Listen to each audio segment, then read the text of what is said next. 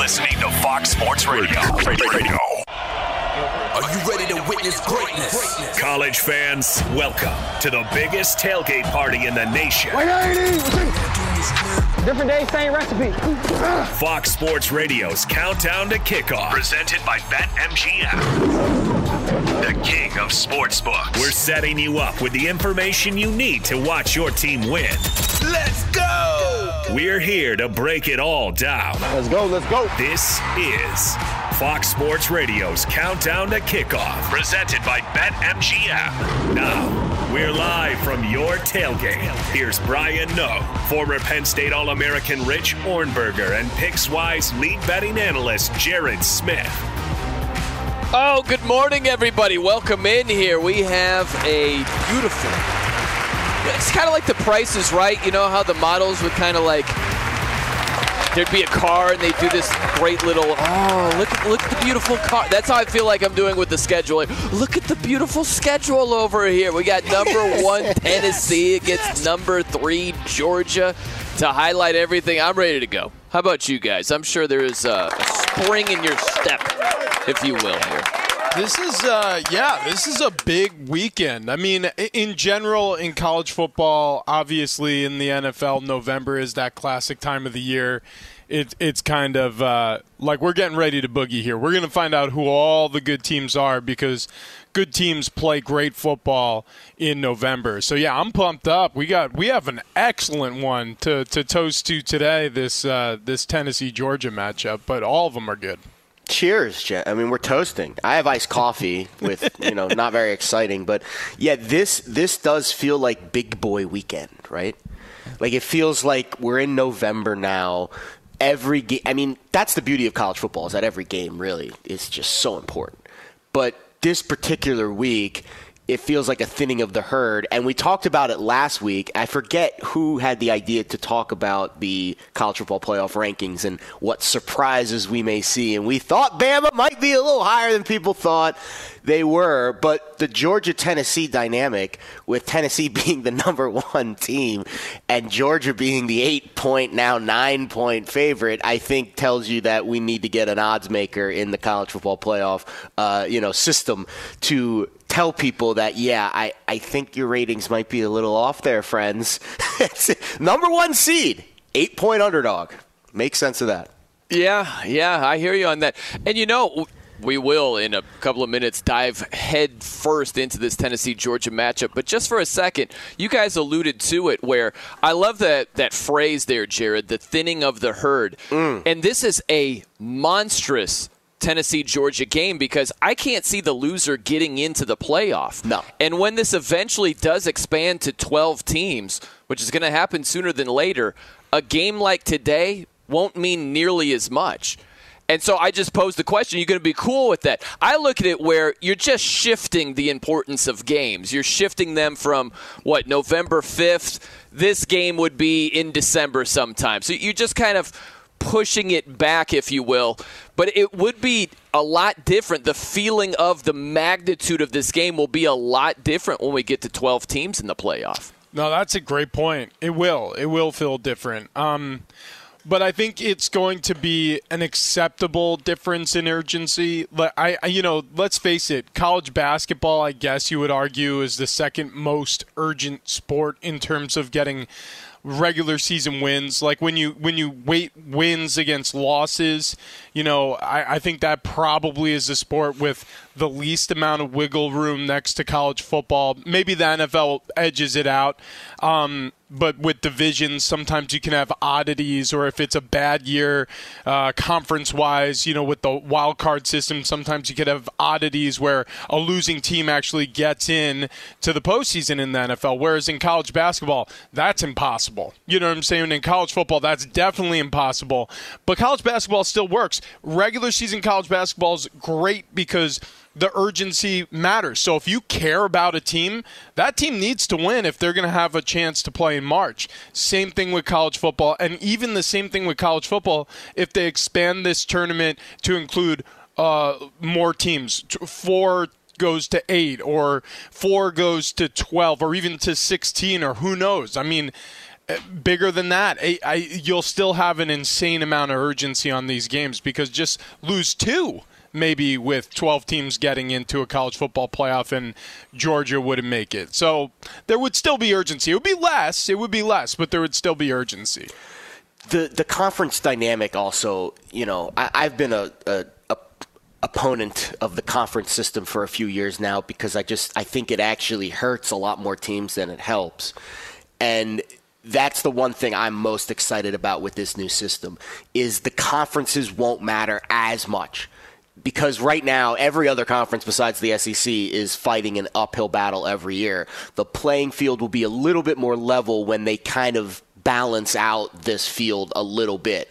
And it's going to make a lot more of these, for example, Wake Forest, NC State today, a little bit more exciting than it normally would be. For example, in this particular format, Wake Forest and NC State are completely done. But in next year's or the future format, there might be an opportunity for one of those teams to slip into one of those final spots with a ranked versus ranked November game like we're getting, later tonight in Raleigh. So it's going to make the games that are exciting but not top tier back into that top tier. And I think more opportunity for these, I don't want to call them middling programs, but in terms of the upper tier of college football, Wake Forest and NC State are in, the middle of that. They get a chance to now play on a bigger stage than what it normally would be, and I think that's a very exciting thing for the sport. Yeah. It's a good trade-off, no doubt about that. As we dive into Tennessee at Georgia, Georgia is an 8.5-point favorite right now. The total at 65. I don't know about you guys. It just seems weird with Georgia's defense to see a total that high. And we might get over today. But if you look at Georgia, they average over 41 points per game on offense. So they're averaging almost 42. You've got Tennessee a tick over 49 per game. But Georgia's defense only gives up 10.5 points per game. Only 10.5 points given up by the Dogs. And like last year, they gave up 16 touchdowns in 15 games. This season, they've given up 7 touchdowns in 8 games. So pretty good. They're going to give up some touchdowns today. There's no doubt about that. But when you talk about matching points, it's Georgia's offense. Georgia's offense isn't as dynamic as Tennessee's. That's obvious. But Tennessee's defense isn't nearly as good as Georgia's. So I can't wait to see how this matchup plays out. Yeah, here's what I will say, though. If I had my druthers to have a really strong defense at home against a high-octane offense who's going to be on the road in a game like this where it's 1 versus 3, I like that better than the opposite. I like the spot that I'm in if I'm Georgia a lot better than if I'm Tennessee, because what can slow an offense down obviously is to the advantage of Georgia today, which is having a home crowd behind you who can get loud, make it difficult to communicate, force some mental errors because of a lack of ability to communicate up front on the offensive line or defensive front, right? Force some mental errors because of the pre-snap penalties that we often see in a huge, raucous, loud college football environment where an offense tries to take the show on the road. So I'm not saying that they're in the most favorable situation here, but they're in the more favorable situation here if you're talking about having strength on strength at a venue. You have your whole crowd behind you along with that 11-man defense that has stunned opponents all season long for Georgia. Yeah, and it was funny. I actually haven't looked at this until you guys kind of brought up the home road dynamic, because I kept thinking to myself, man, what has Tennessee's big road wins been this year? Well, they almost shot themselves in the foot at Pitt very early in the season. Yep.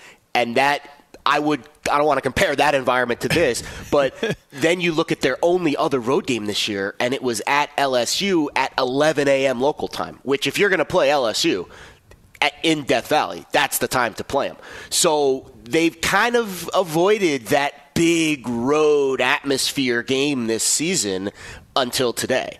And we'll see how they handle that. Now, defensively, they're a little bit undermanned, but they're obviously, there's some really good players behind Nolan Smith and Jalen Carter. Now, Carter did return last week, limited role. We'll see how many snaps he gets today. I'm hearing snap count. Nolan Smith out. But Robert Beal Jr. is actually playing really well. He was the leading sack man last year, not producing as many sacks this year, but still getting after the quarterback, and the grades look pretty good. So we'll see if they can't cause a little bit of havoc in the backfield. They don't cause a ton of negative plays anyways. This Georgia defense is very firm. They don't break. They don't give up a lot of explosive plays. They don't get after you very much with havoc, but they just don't give up a lot of yards, and they make you beat them methodically, which is very hard to do in college football. We see this all the time. 2 or 3 plays, 4, 5, 6, 7 yards, and then boom, the holding penalty, or boom, the negative play, or the run for 0 yards, and then you're behind the sticks. So we'll see how Hendon Hooker handles that. I know we're going to dive into this game a ton. I really want to see, I know we're all going to be excited to see Hendon Hooker against this Georgia defense, but to me, this game will be won with Georgia's offense against Tennessee's defense. Georgia can win this game by making Tennessee, what do they say about college basketball? Teams that press don't like to be pressed. Mm-hmm. Georgia's offense can make this game that kind of vibe early, and they can turn Hendon Hooker into a little bit of an anxious quarterback. Oh, no, we're down 14-0. We got to make it up. And that's when the mistakes happen. That's when the negative plays happen. Again, we'll dive into this game, I'm sure, more throughout the course of the next 3 hours. But I want people to pay attention to Georgia's offense today, because I think that unit might be the difference maker. It's kind of strange that you could even say that the defending champions, who are ranked number 3, this is a bit of a respect game for them. Absolutely. At least their offense, right? Like, if they play really well, they'd finally get their flowers, because I think they've been off the radar to a large degree, because Tennessee has beaten 5 ranked opponents.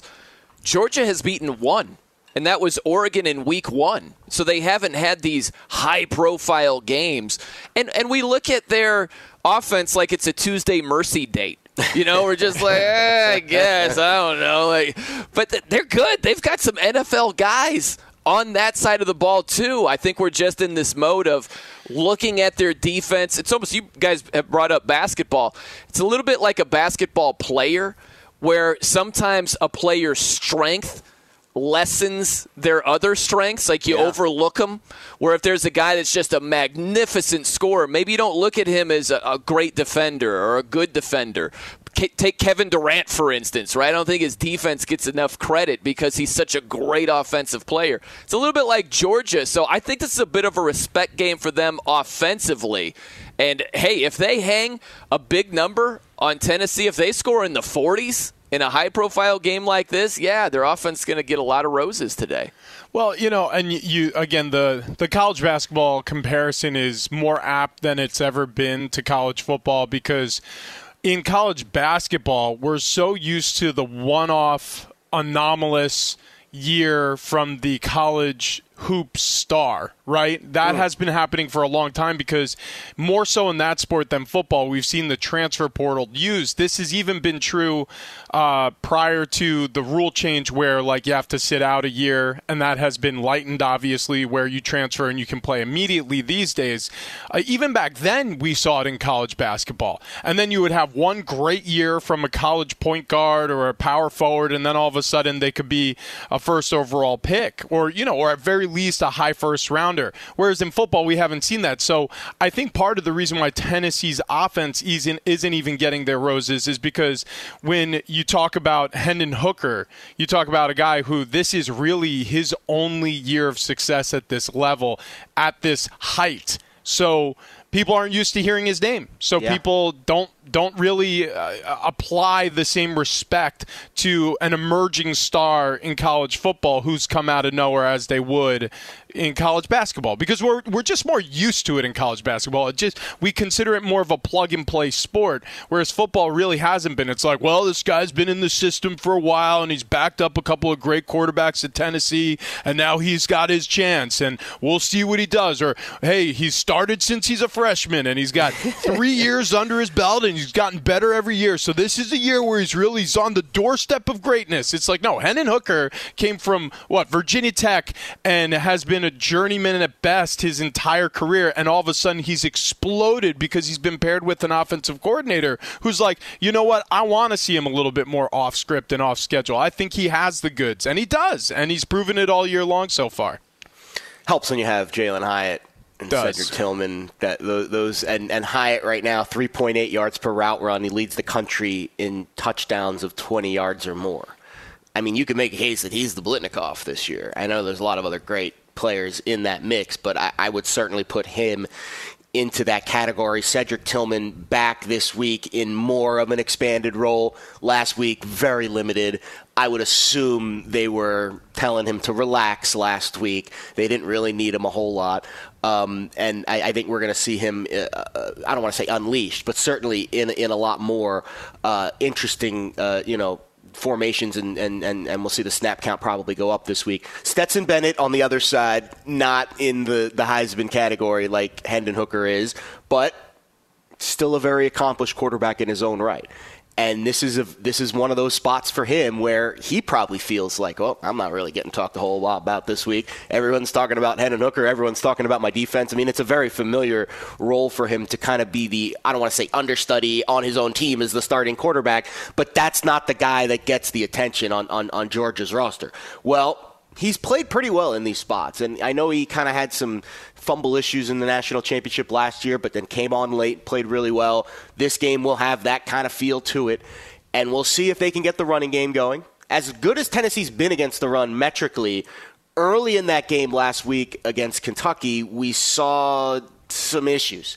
70% success rate against the run. Chris Rodriguez got going. They scored a touchdown in the first quarter, and then the score got so out of hand, Kentucky just abandoned the run. Can Georgia, establish that run early and then set up McConkey and Bowers, the big tight end, and get the play-action game going? The one thing I love about Todd Monken, he is so good at disguising things.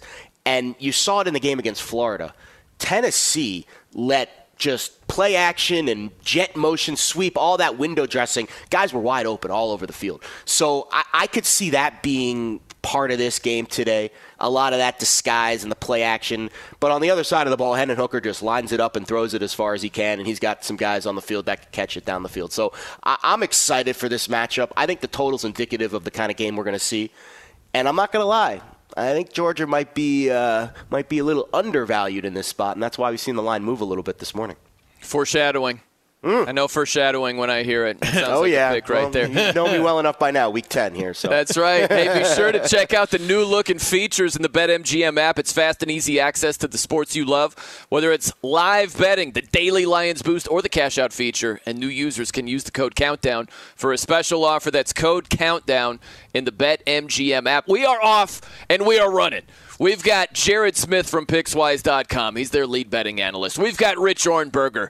He's got a shaved clavicle, and he's a Penn State All-American. I kind of, you make the shaved clavicle cool there, Rich. I kind of feel like I should have a shaved clavicle over here. I'm do it. You missing out, man. Yeah, I'm Brian. No, all right. Coming up next, one team made a big jump last week.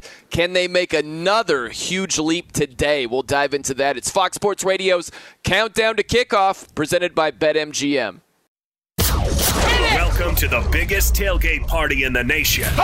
You're locked into Fox Sports Radio's Countdown to Kickoff. Touchdown! And it's presented by BetMGM, the king of sportsbooks. Once again, here's Brian Noe, Rich Ornberger, and Jared Smith. Oh, just about 2.5 hours until kickoff, baby. That is right. Welcome back to the Fox Sports Radio Countdown to Kickoff show. It's presented by BetMGM. New users, download the BetMGM app today and use code COUNTDOWN for a special offer. That's code COUNTDOWN in the BetMGM app. Okay, so a team that's made a big jump, at least in the playoff rankings. How about this? LSU. LSU in the AP poll is ranked 15th. When the bright, new, shiny playoff rankings came out on Tuesday, LSU jumped up 5 spots. They're number 10. So obviously, number 10 LSU, they are hosting number 6 Alabama. And LSU about a 2-touchdown underdog here. Go to Death Valley, at nighttime, and you've got LSU plus 13.5.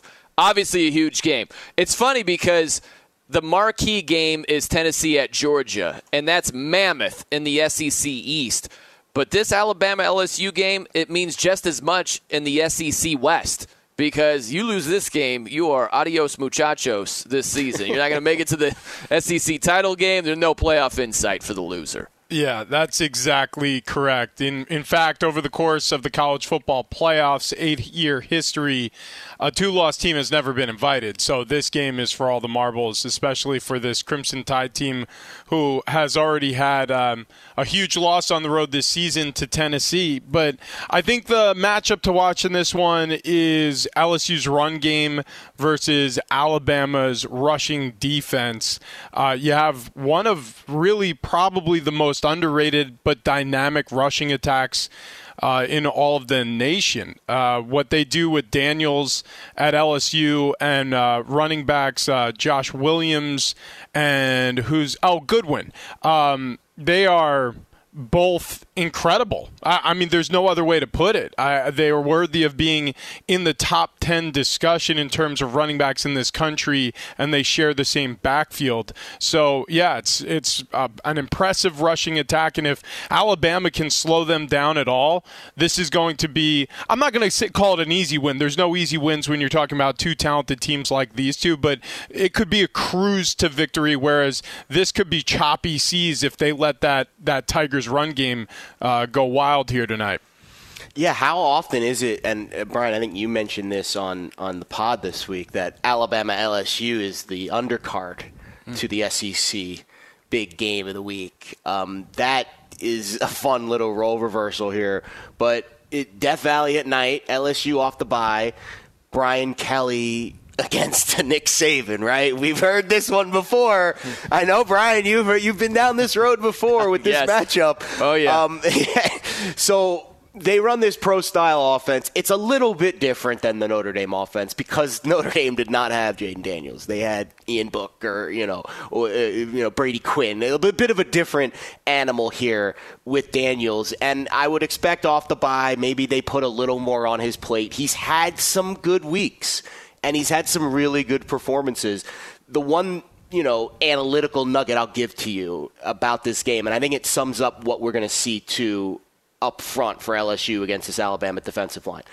When Daniels is decisive, when he gets the ball out in 2.5 seconds or less, his adjusted accuracy is over 80%. He is a really good quarterback. When he holds on to it for too long and that pressure gets to him, that accuracy drops by about 15%, and he's in the 65-70% range. So that's the key, because LSU's offensive line has not held up well, and Alabama's got some dudes up front. You know the names. Will Anderson, Dallas Turner, Braswell. They get after the passer. So that's one side of the ball. For Alabama's offense, I mean, listen, we've talked about their lack of explosiveness this season. I don't want to say it's muted, but it's not as explosive as years past. The one thing they have in their backfield that I think they haven't had in years past is a running back that is an absolute burner. They usually have the big, brooding, bulldozer types. Jahmyr Gibbs is a flat-out flash out of the backfield. I would love to see him get the ball 25 times today. We'll see. It hasn't happened yet. And, Brian, you made the note, too, about Eli Ricks back in the starting lineup for Alabama's defense. Absolutely huge. Former LSU transfer, understands that rivalry.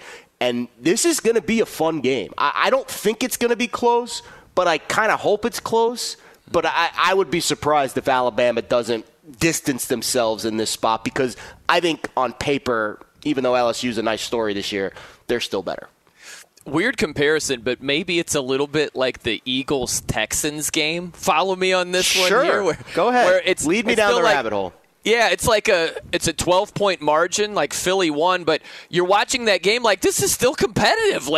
Texans are they're pretty good. Like maybe you have that kind of game where Alabama still wins by a pretty comfortable margin, but it's competitive throughout. Like I'm hoping at least for that, and we very well could have that or more tonight. I wouldn't be shocked at all. This is not a Bama team that is unbreakable. And LSU has had some weird results. They get clowned in the opener against Florida State with the extra point that doesn't go through.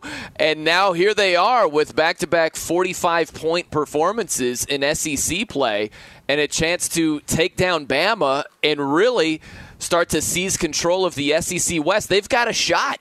So very interested to see what happens today. I'm also very interested in this next game. It is an absolute – if you could make something ugly uglier, we had that happen last week, and it leads us into what might happen today. We'll get to that. Let's go! ACC matchup of the day. All right, it is Wake Forest against NC State. Wake is number 21, NC State number 22 in the country. So it is ranked versus ranked. We've got NC State as a 3-point home underdog at BetMGM here. It's at night, 8 p.m. And here's the deal. Making ugly uglier, that happened last week.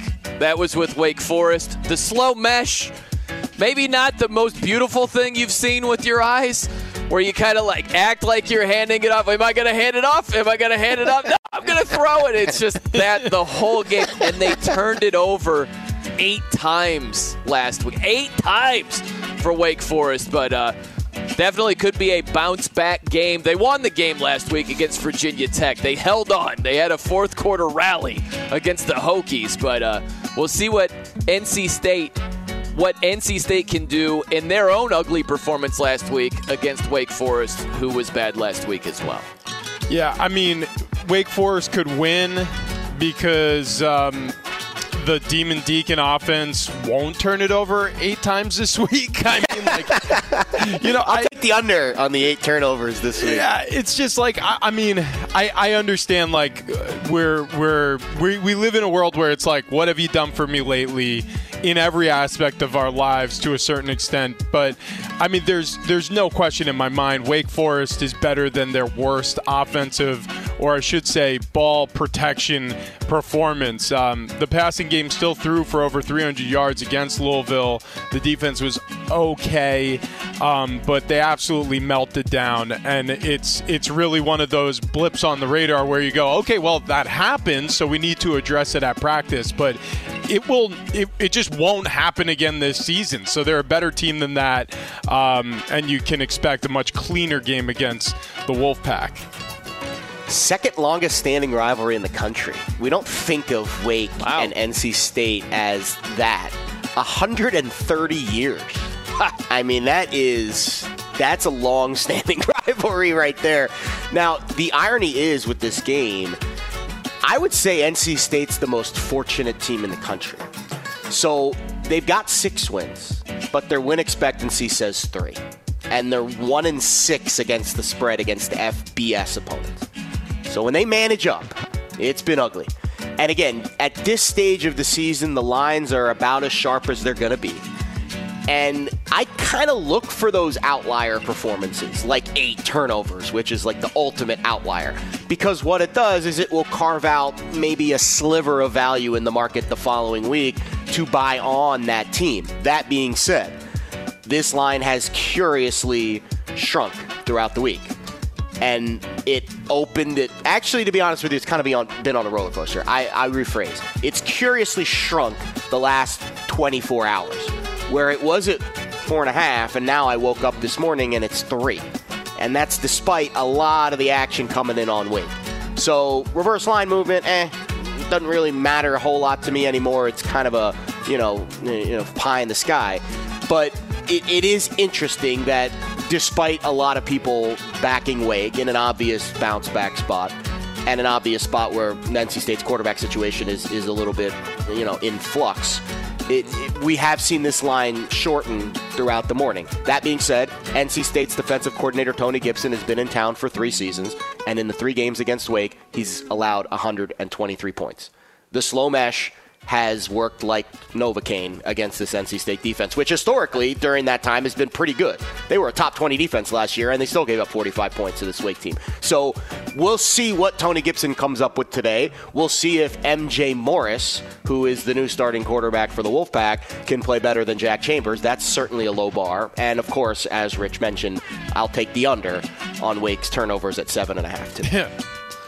That's the thing. When you look at the quarterback matchup, Sam Hartman's a very good quarterback at Wake. And you've got influx, as you said, Jarrett, with NC State. I favor Sam Hartman over influx. You know what I'm saying? I know it isn't only that, understood, but that's a big part of how you break down these matchups, even in college football, for sure.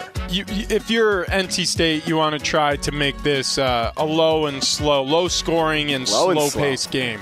You just have to. Rush the football, time of possession, long withstanding drives. Like you can't allow your offense to go out there on the field and try something and hand the ball over after three and out. It's just going to, because Wake is going to steamroll you points-wise because they can score in an absolute hurry. So, I mean, realistically, NC State, they probably will give up 100 yards rush. Well, the better than 100 yards rushing on the ground, but they're going to have to find a way to slow down this Demon Deacons offense, because their score fast potential, their explosiveness is what you worry about if you're the Wolfpack. But I think they'll be overwhelmed. I think it's going to be more of an offensive game. And like you said, Brian, I mean, you trust Hartman over whoever. I'm glad you mentioned the pace. First of all, low and slow sounds like how I'm gonna, slow cook my, pulled pork later. Yeah. But besides that, the total in this game is intriguing to me, because when we think Wake, we think offense, we think not a lot of defense. Yeah. Yet the total's kind of hovering in the low 50s, and it's kind of taking a nosedive here into the 53.5, 53 range this morning. And if you want to say which type of game favors NC State, it is a game that's in the low 50s and not 44, what was it last year, 45, 41 or some absurd score like that. So that's kind of how you can deduce where the sports books feel this game the pace might be played at, with a total of 54.5. Now, a lot of that obviously is the quarterback situation for NC State is very up in the air. And I think it's actually a detriment to MJ Morris, even though that he did get some really positive experience last week against Virginia Tech, led 3 touchdown drives. They won the game. They were down late. Now it's on tape. And we'll see what Wake's defense comes up with. And I think it's a little bit of a hamper, of a hindrance to him to have all that film on Morris, because it should have been Chambers, and then maybe they make the switch clean and Morris starts today and it's a clean slate. But they've got some tape on him. They know what to expect. But I think the total in this game is telling you that NC State's going to be in it, because at 54, I mean, we're expecting a low-scoring game, clearly. Hey, look, I hear you, and it's funny because we always try to put the puzzle together of, hey, what is the spread saying to us? Yeah. And it very well could be exactly what you said, Jared, in terms of this pace might favor NC State today. The odds makers in the betting public could be saying, yeah, we think NC State's offense stinks and they're not going to score a whole lot of points, right? And it could be that too. Yeah. So it will be interesting to see how that unfolds. Okay, we are again off and running here on a football Saturday. Rich Ohrnberger is our Penn State All-America. He's actually America's All-American over there. For Penn State is playing. Mr. Universe. That is right. Accurate. Jared Smith from Pickswise.com. I'm Brian Noe. Coming up next, potential top 10 upset alert. Ranked squad might be going down against an unranked opponent. We'll dive into that. It's Fox Sports Radio's Countdown to Kickoff, presented by BetMGM. Kickoffs are coming soon, and we're leading you up to them. This is Fox Sports Radio's Countdown to Kickoff, presented by BetMGM, the king of sportsbooks. Once again, here's Brian Noe, Rich Ohrnberger, and Jared Smith. Are you kidding me? Oh, approaching 2 hours until kickoff here. It is Fox Sports Radio's Countdown to Kickoff, presented by BetMGM. Let's dive into this. Check this out. Parlay Platter. Our Parlay Platter is brought to you by BetMGM. Earn a $50 bonus by signing into BetMGM and clicking on Refer a Friend to invite a friend. And in just a few simple steps, both you and your friend will receive a $50 bonus. BetMGM, the king of sportsbooks, the king of parlays. You know, I was playing craps yesterday, and it reminds me of you a little bit, Jared Smith, where, you know, you could play the hard ways for about 8-1, 10-1, or you could say, you know what, screw that. Give me Yo 11 at like 15 or 16-1. That's kind of what you're doing with the parlay platter here. We're bumping up the odds to about 24-1 today. Do I have that right? You do. First of all, I was playing craps yesterday, too. Craps is my favorite game. That's really all I play. It's my favorite vibe of the entire casino. So one of these days, you're going to have to make it out here to beautiful, sunny Las Vegas, which has been a little nippier the last few days. And we'll have to frequent one of the local shops, not the Strip. We'll take you to the cool spots off the Strip, Brian. We'll Love that idea. Fun. $10 crap games. On the Strip, they make you pay $25. That's no bueno for me. You lose your money real fast there. All right, we're hopefully not going to lose our money with this parlay today. And you know what, guys? I really thought we were getting home last week. We got the first two legs. We were waiting late night. Jimbo Fisher, Texas A&M. Yeah. And we're going to fade Jimbo today, guys.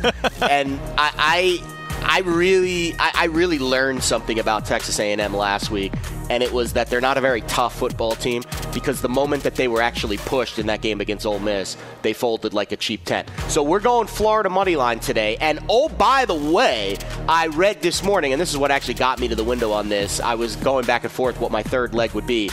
Apparently, and this is a quote from my favorite movie, My Cousin Vinny, the whole store got the flu. Texas A&M has a flu outbreak, including their quarterback, Connor Wigan. And we'll see if he plays, but I just don't feel good about a Jimbo Fisher team that is now tested with the flu. So we'll go Florida over A&M today. All right, the other two legs. Listen, this Texas Tech TCU game is a massive game for TCU, but obviously Texas Tech feels pretty good about themselves. And besides Texas, this Red Raiders bunch, the best graded out defensive unit in the entire state. So we'll see strength on strength. TCU's offense against Texas Tech's defense today. Max Dugan's a heck of a story, but this is about the time of year where Sonny Dykes coach teams kind of lay an egg. And I could see that happening today with Texas on deck for the Horned Frogs next week. Bit of a look-ahead spot this week for TCU. Finally, the Super Bowl for the Dukes. James Madison University, money line at Louisville. So we talked about this Wake-Louisville game last week. We'll take the under on Wake turnovers. Well, we'll take the under on Louisville forced turnovers at 7.5. I just don't see them, having that kind of performance again.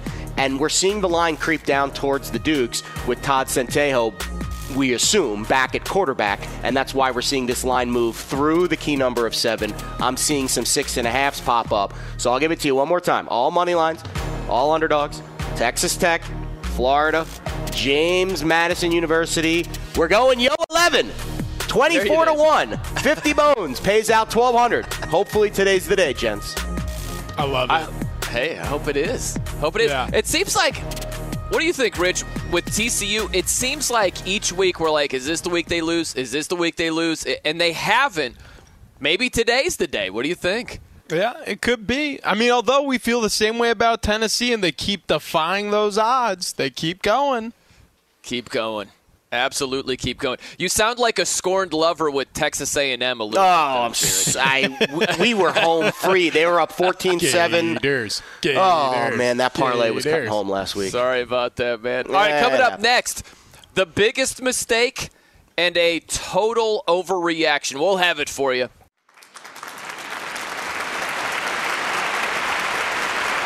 Oh, welcome in here, everybody. Getting you all set for Week 10 of the college football season. It doesn't even seem possible that we're in double digits already, but November is here, and we've got some tasty matchups, obviously headlined by number 1 Tennessee against number 3 Georgia. We'll get you into the matchups here momentarily, but, man, one of the storylines of the week, one of the biggest storylines of Week 10 is what happened last week after Michigan beat Michigan State. Michigan State won the 5th quarter, if you will. Michigan State with the fight in the tunnel. And Jim Harbaugh, the Michigan head coach, very outspoken about there need to be, actual criminal charges, that sort of thing.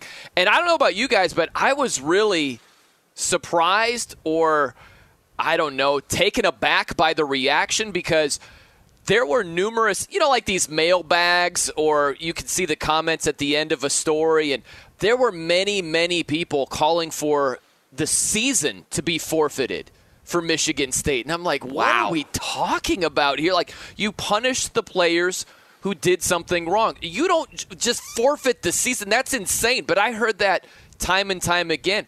What did you think about the fallout from the brawl last week in the Michigan State-Michigan game?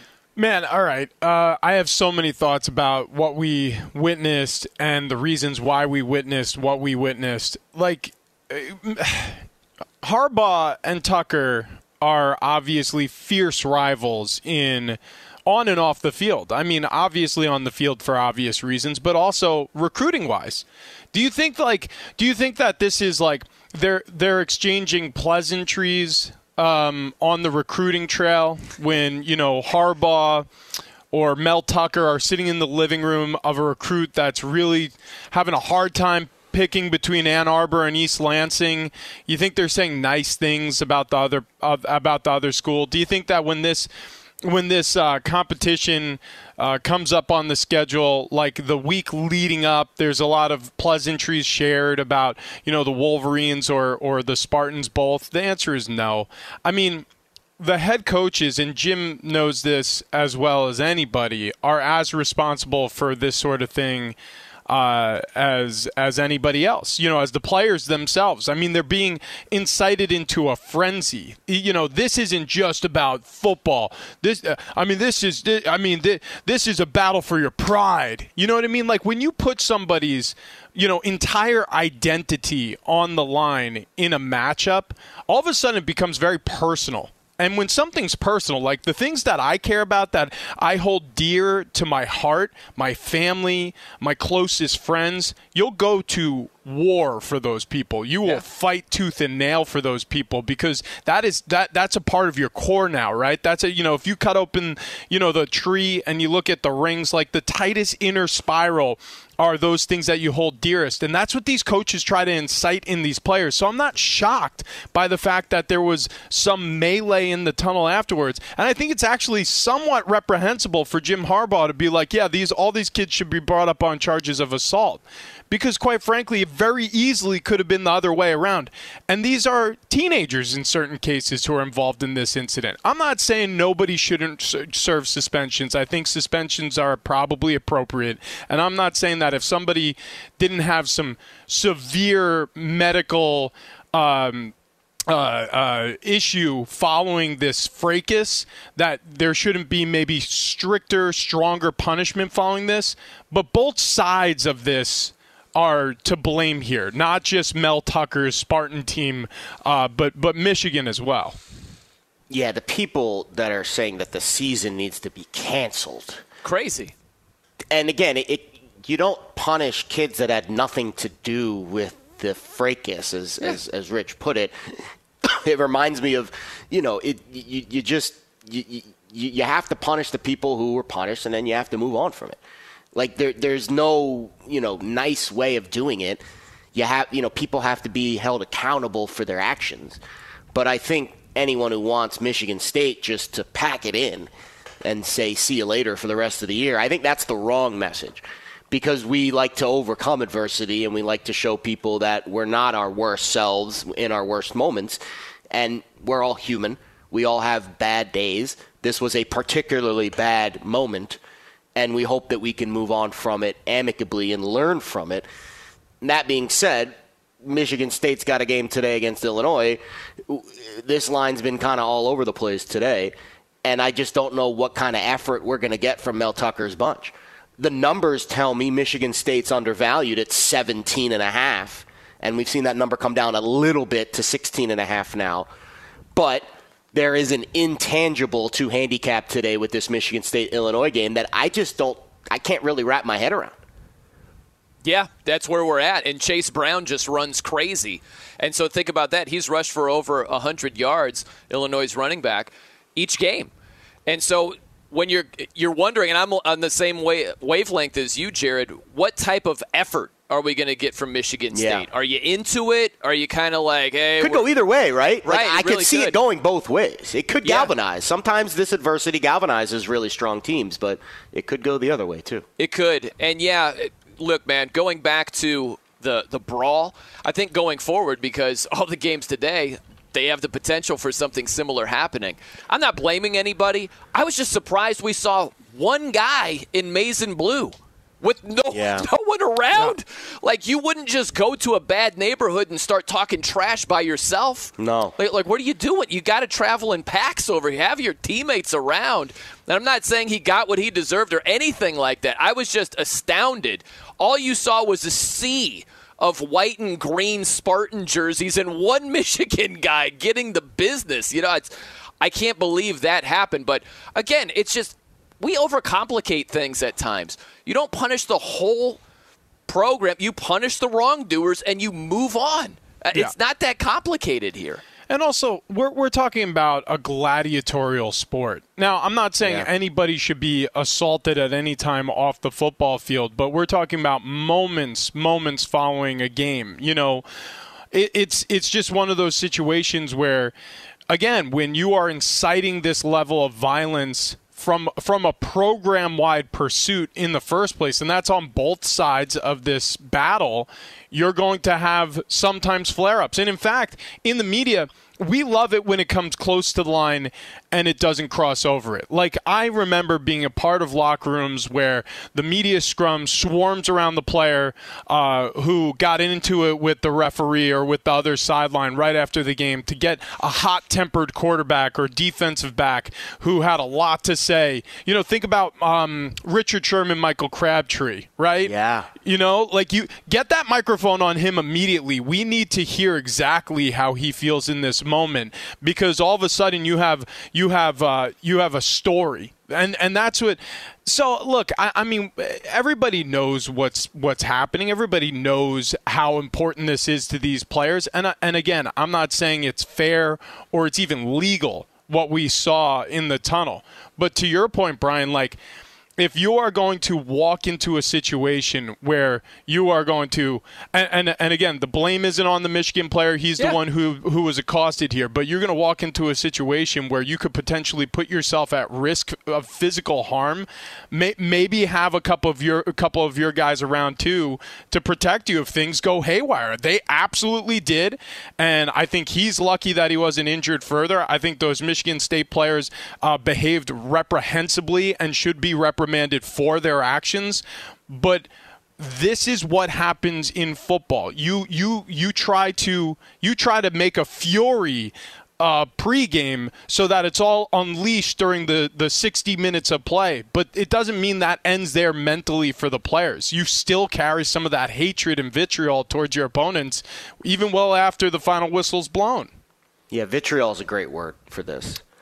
And I always try to put myself in the mind. I've always wanted to be a player, right? Everyone wants to be out there and be on TV. But you try to put yourself in the minds of someone who is literally being asked to go to war against the other team. Yep.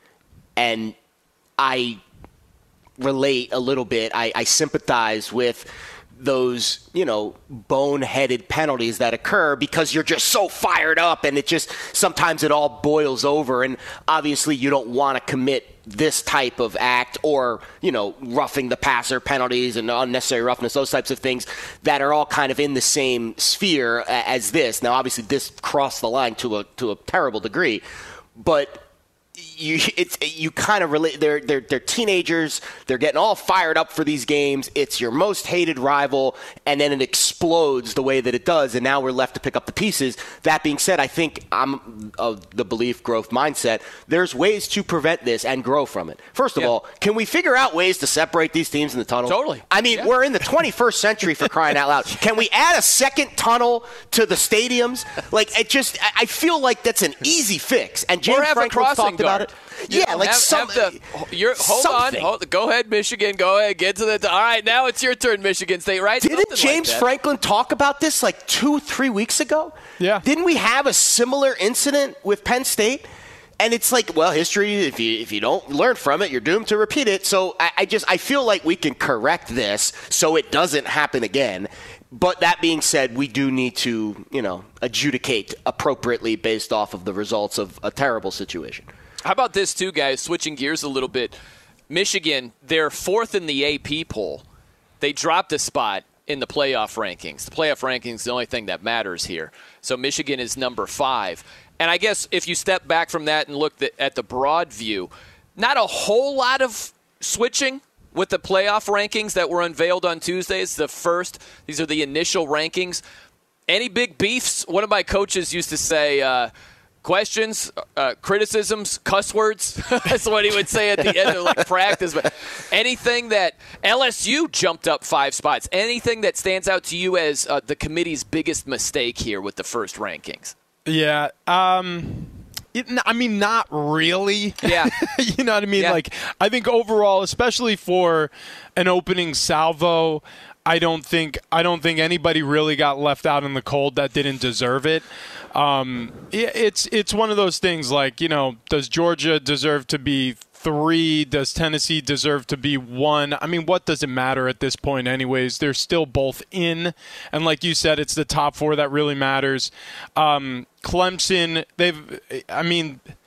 there ain't no 2, So, you could make the argument one way or the other that flip-flop either of those teams. So, I guess in short, nothing really stands out as a huge miss here. This sort of feels about what you expected to see. The teams that are supposed to be in or have an argument to be in are in the top 4.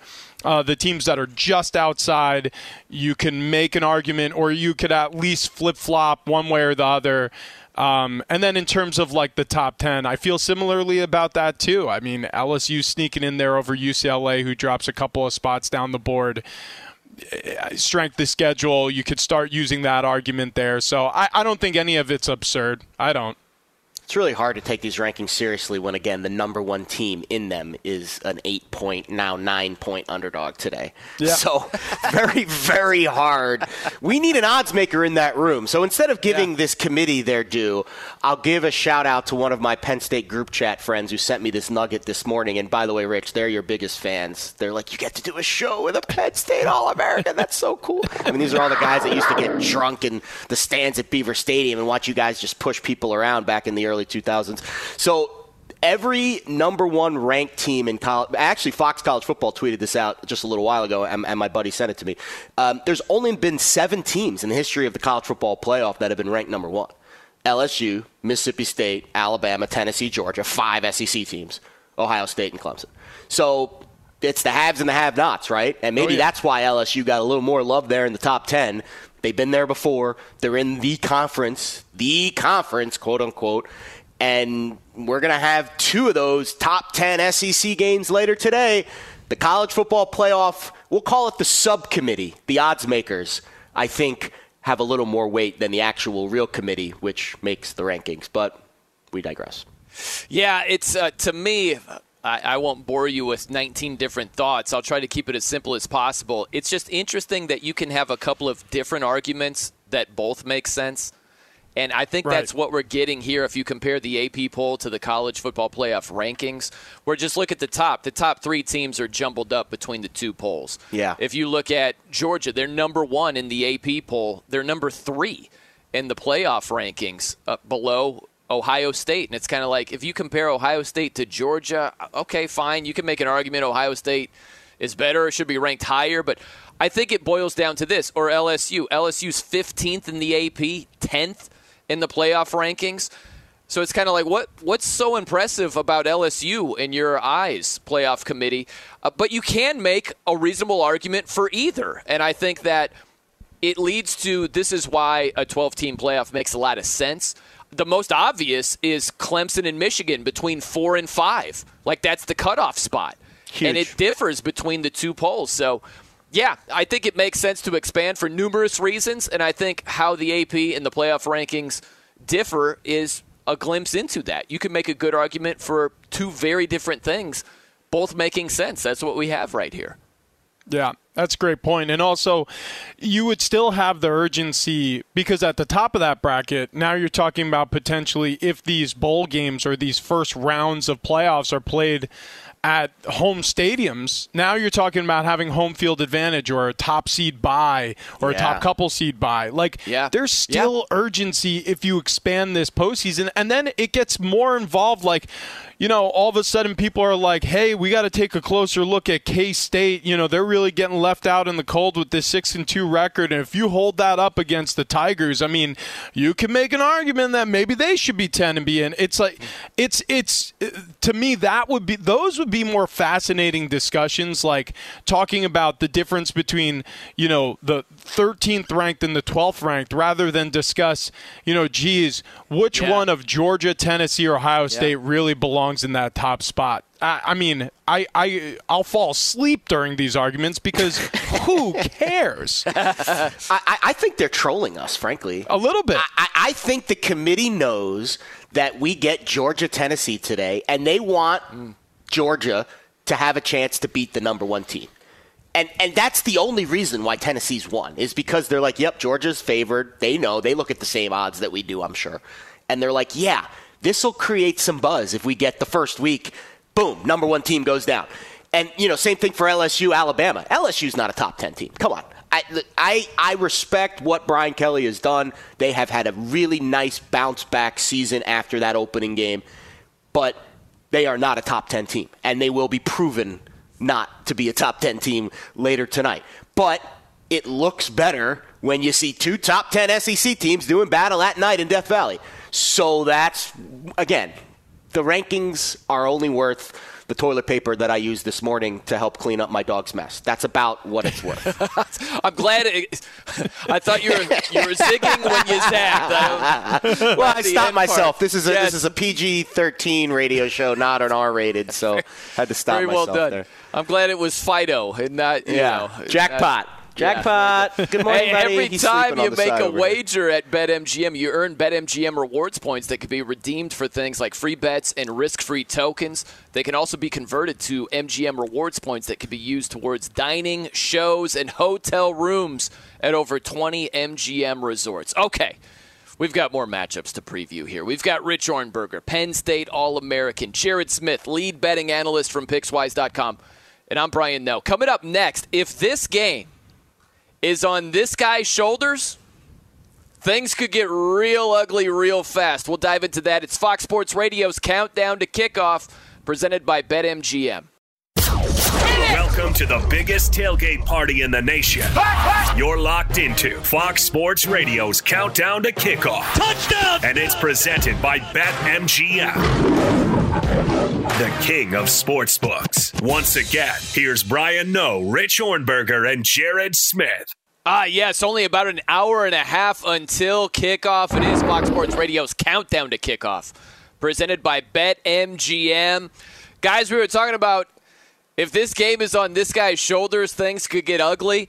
You could make an argument for either team. If you look at Clemson against Notre Dame, if the game is on DJ Uiagalelei's shoulders, that could be bad for Clemson. If the game is on quarterback Drew Pine's shoulders, that could be really bad for Notre Dame. And I'll start with that because, look, we know Clemson's defensive line can flat out get after it. And if Notre Dame struggles running the football, if you have more on Drew Pine's shoulders, that's just not a good spot for Notre Dame to be in whatsoever. Yeah, it's sort of it almost is like looking in the mirror at yourself playing each other in this matchup, because I don't think either side, to your point, wants this game to be in the hands of their quarterback. And I think the way you say that it's a very interesting way to start the handicap. It's true, though. It is. I mean, if it comes down to needing your quarterback to win you the football game, I mean, which one of these two do you really put confidence in? And the answer is, for me, neither. So it's a tough game. It's a tough game to want to be a part of from a betting standpoint, in my mind. But aside from that, it's a scary game to play in if you're Clemson, because with offense that is really predicated around having a strong quarterback performance week to week, I don't love their chances in any game.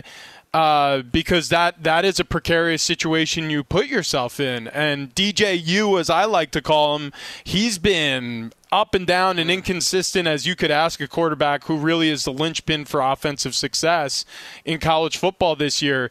It's a tenuous place they find themselves in.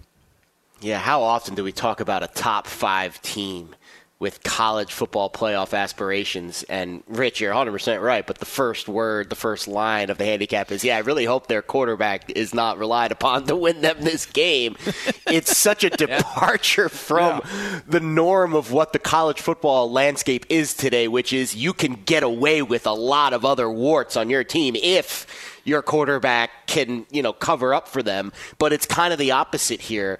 So the first thing I'll do is I'll tell you my thinking. I'll give you a peek behind the curtain into how I initially thought about this game from a betting standpoint, and then I'll get into some of the X's and O's that we love. So I saw the initial line move off 4.5 to 4, and I thought to myself, wow, this is going to be one of those stinky, everyone really likes Clemson, top 5 team against an unranked team, but the line's shrinking. So I got in front of that, and I bet 2 units on Notre Dame very early in the week. I want to say it was either Tuesday or Wednesday. And then I kind of watched and waited in the weeds, and I saw it go down to 3.5, and I saw it go down to 3 even. And I was like, whoa, we're on the right side of this. And then bang, very respected college football bettor Brad Powers gives out Clemson -3, and now we're seeing it push back to 4. And I think it'll close around 3.5. And I have been waiting for a moment to bet 3 on the other side and take, go with Clemson -3 and hope this is a close game and hope it either lands 3 or 4 and I'm on both sides of the market. I don't think it's going to get back to 3 because I think, we saw the line in the sand at 4.5, very respected group offshore, and then at 3 from a very respected bettor here in college football media landscape in the States. So I think we're kind of in that no man's land. X's and O's wise, I mean, it's pretty obvious that if Drew Pine or DJ Uiagalelei, I'll actually try to say his last name. How'd I do, guys? Did I do okay? That was pretty good. That was solid. Pretty good. Not bad. Yeah. All right, good. Well Maybe played. I got some play-by-play vibes going for me. Uiagalelei. If they have to put the ball in his hands a lot, it's not going to be a good day. And same thing for Drew Pine. This is a Notre Dame offense that's very paint by numbers. They like to run the football. They're very good at running the football. And yes, Clemson's defense, we think, defensive line, stout, all these things. Well, Syracuse, 52% of their runs gain 5 or more yards. Granted, they didn't run it a whole lot. Florida State also pushed around this Clemson front a lot in that game. So I could see a world where Notre Dame at home, bad weather, low total game, controls the tempo. Now, defensively for Notre Dame, that's where I'm concerned. And I know you've seen this, Brian, because you're very close to this program, but Marshall pushed them around. UNLV pushed them around. In the second half, BYU pushed them around. So lesser offensive lines than Clemson have had success against this Notre Dame defense. Stanford, Syracuse had some success. So we'll see what the defensive line situation looks like, what the scheme is. Do you stack the box, 8, 9 guys on both ends? And this is, hey, DJU, Drew Pine, can you beat us over the top? I really like Notre Dame in this spot because it's very contrarian, but I'm very scared holding on to my +4 ticket. I've got my trigger finger ready to fire if I see a Clemson -3. Yeah, I hate to say it. I just don't love the matchup for Notre Dame because, again, if the running game isn't strong, and it was fantastic last week. They rushed for almost 250 yards against Syracuse. I hear you on Clemson's defensive line. They haven't been as dominant as we thought they would be against the rush, but they're not Syracuse. They're not giving up about 250 against Notre Dame running the football today. So to get that chunk of yardage, it's going to be on Drew Pine. I don't have any confidence in the guy. He's not any good. He's not any good. There's a reason why Tommy Rees is yelling at him on the headset, like, do your freaking job over here. You're driving me crazy. Like, that's Tommy Rees each week with Drew Pine. Poor Tommy Rees. Had a rough season. I'll say real fast with DJ Uwe, as I call him, it's crazy because 2 years ago he filled in for Trevor Lawrence. Trevor Lawrence had COVID at in this time. game. In this game, and DJ Uwe threw for 439 yards and 2 touchdowns and looked sensational. And we thought he would be a version of Trevor Lawrence going forward. Maybe not the same dynamic, maybe a little bit more run, whatever, but still a dynamic college player. He's been more like Kelly Bryant, the former Clemson quarterback who got replaced by Trevor Lawrence. So we'll see. He turned the ball over 3 times against Syracuse and got benched. And you had Dabo Swinney this week say it was like a pitcher. Like a pitcher gave up 3 home runs. We're not going to allow him to give up the 4th home run, but we have full confidence in the guy. It's like, that's well and good in baseball because it happens regularly. That's not what regularly happens. There's 162 games in baseball. There's only 12 in football. A little Martin Ferreira, a little thinner. Very different deal in football. And so we'll see if DJ Uwe has that confidence if he has a couple of shaky plays. Follow the money. Real good money. I want to welcome in Seamus McGee, team lead of sports trading at BetMGM. Seamus, welcome in, buddy. Hope you're having a good morning. Let's start off with the Georgia line here. Georgia hosting Tennessee. What is the market saying? Where is the money heading into this matchup? It is extremely one-sided. It is almost exclusively Tennessee money coming in all week. We haven't really taken a ton of sharp action yet on this game, but there's some sharp-ish money coming in on Georgia today. It'll be interesting to see where that line goes, but it's been just a whopping amount of Tennessee money coming in today. Quick follow-up, Seamus, because this has been a hot topic on gambling Twitter for, it seems like, the last year or so. Reverse line movement. I'm of the belief that it is at least somewhat telling when you have, as we talk about, 90% of the handle coming in on one side and the line has moved in the other direction. But there are other very smart people whose opinions I respect who say reverse line movement is just, phony baloney. What do you make of a line move where we see all this money coming in on Tennessee and all of a sudden Georgia goes from 8 to 8.5, and now I'm even seeing 9 in some spots? Does that hold any weight in your eyes as a bookmaker? It holds a little bit of weight, in my opinion. I mean, we wouldn't be moving the line against this ocean of money if we didn't respect the opinions that were coming in from the bettors that we let on. But there's a lot of ways to win bets. So it's not the be-all, end-all. If you like Tennessee, you like Tennessee. That's all there is to it. But I think there is a little bit of weight that does come with reverse line movement, in my opinion. This total in this Georgia game, I mean, it's high, which I don't know if you're reading it the same way I am, but like it just sort of feels like if this is going to be a high-scoring game that favors the Tennessee Volunteers. But is that a product of the fact that it feels like it's going to be a close game in Georgia? The fact that we're at 65.5 and rising. Well, people forget. I mean, Hooker's the Heisman favorite. The receivers for Tennessee are ridiculous. Georgia's just as explosive, if not more, than Tennessee on offense.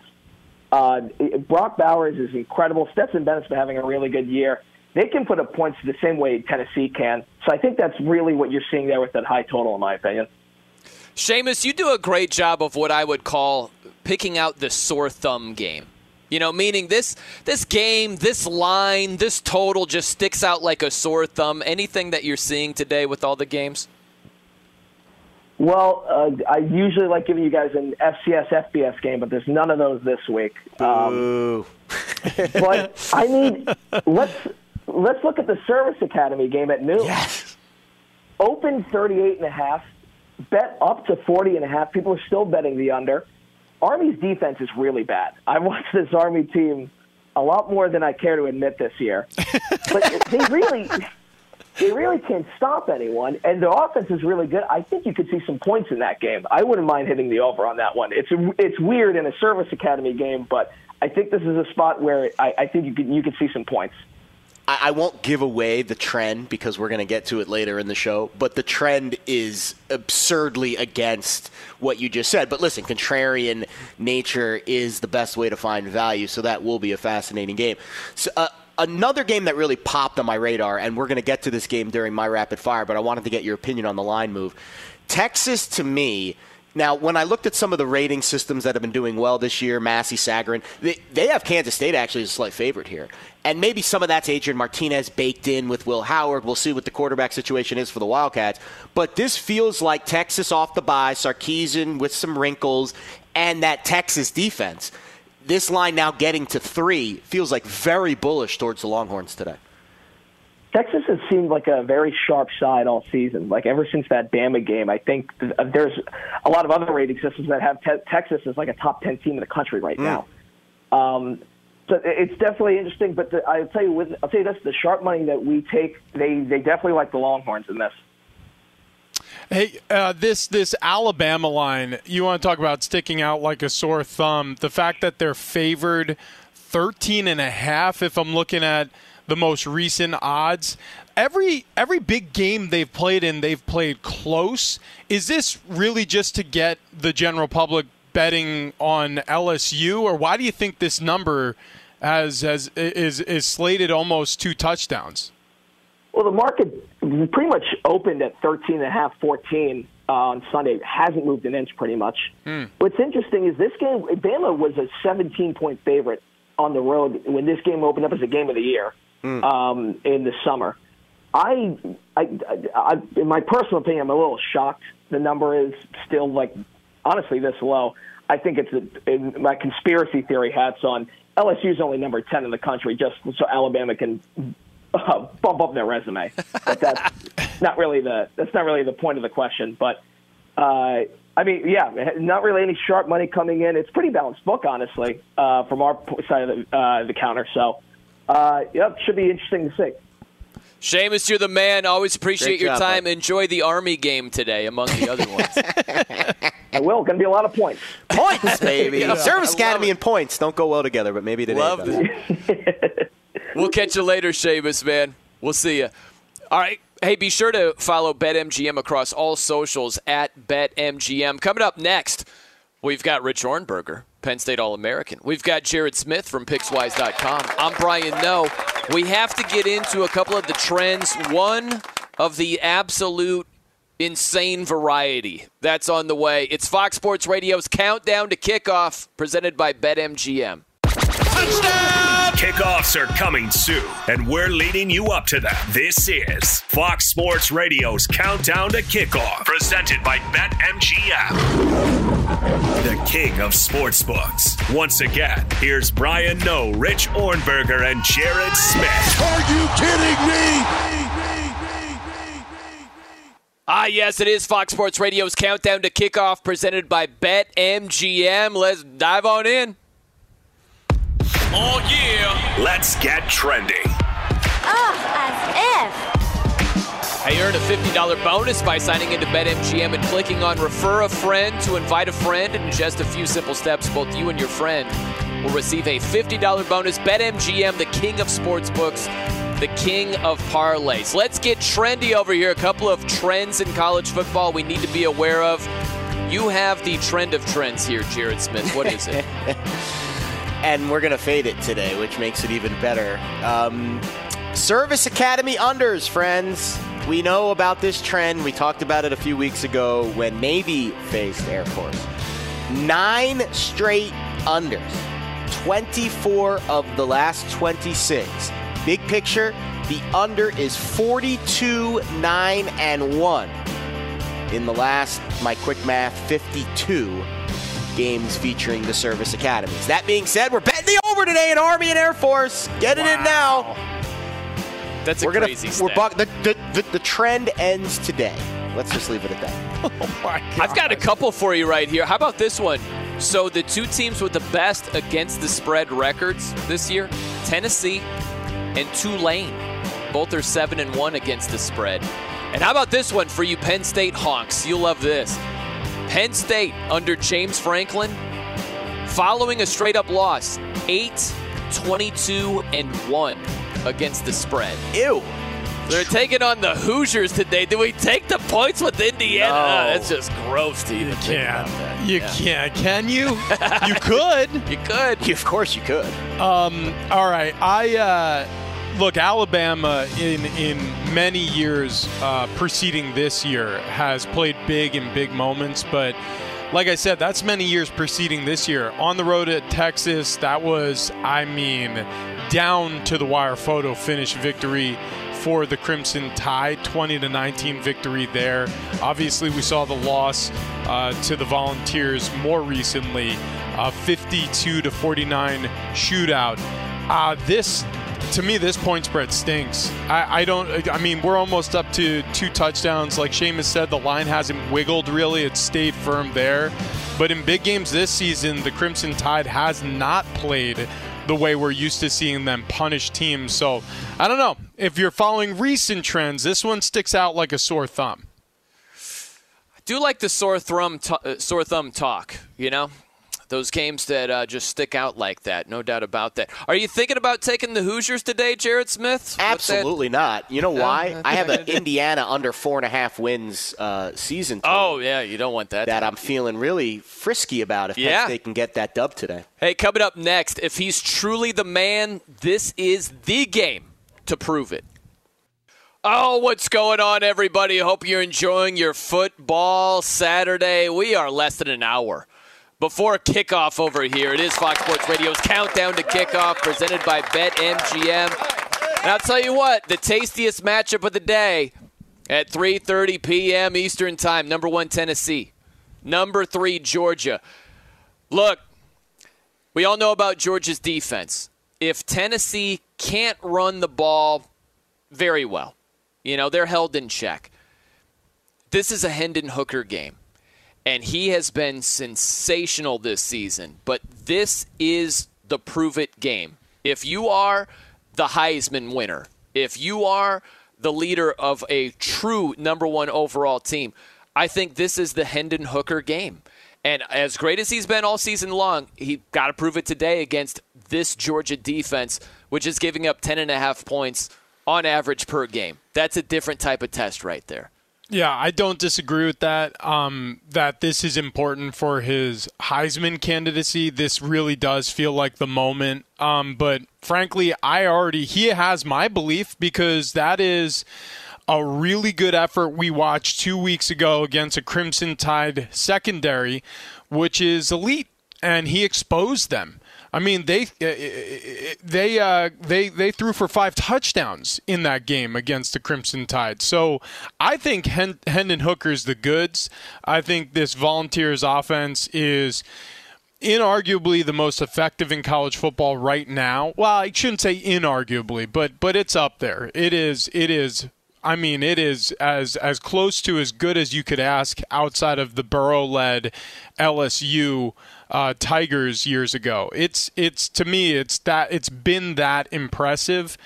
And so, yeah, I agree with you what you're saying about the importance of this game for him to win that award. But I think he's already proven enough that going on the road and playing out of Georgia, I mean, he's not going to be shy of that spotlight. We've watched him against Alabama in the biggest game of the season up until this point, and he shines. So I think that this is a good spot for Tennessee.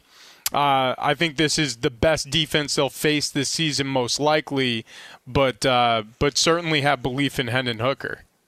I can just picture Kirby Smart calling Nick Saban this week and saying, "Hey, former boss, coach, what shouldn't I do this week after what you guys did a few weeks ago defensively against this Tennessee offense? They gave up 567 yards, 52 points. How often does an Alabama defense get gashed like that?" So we'll see.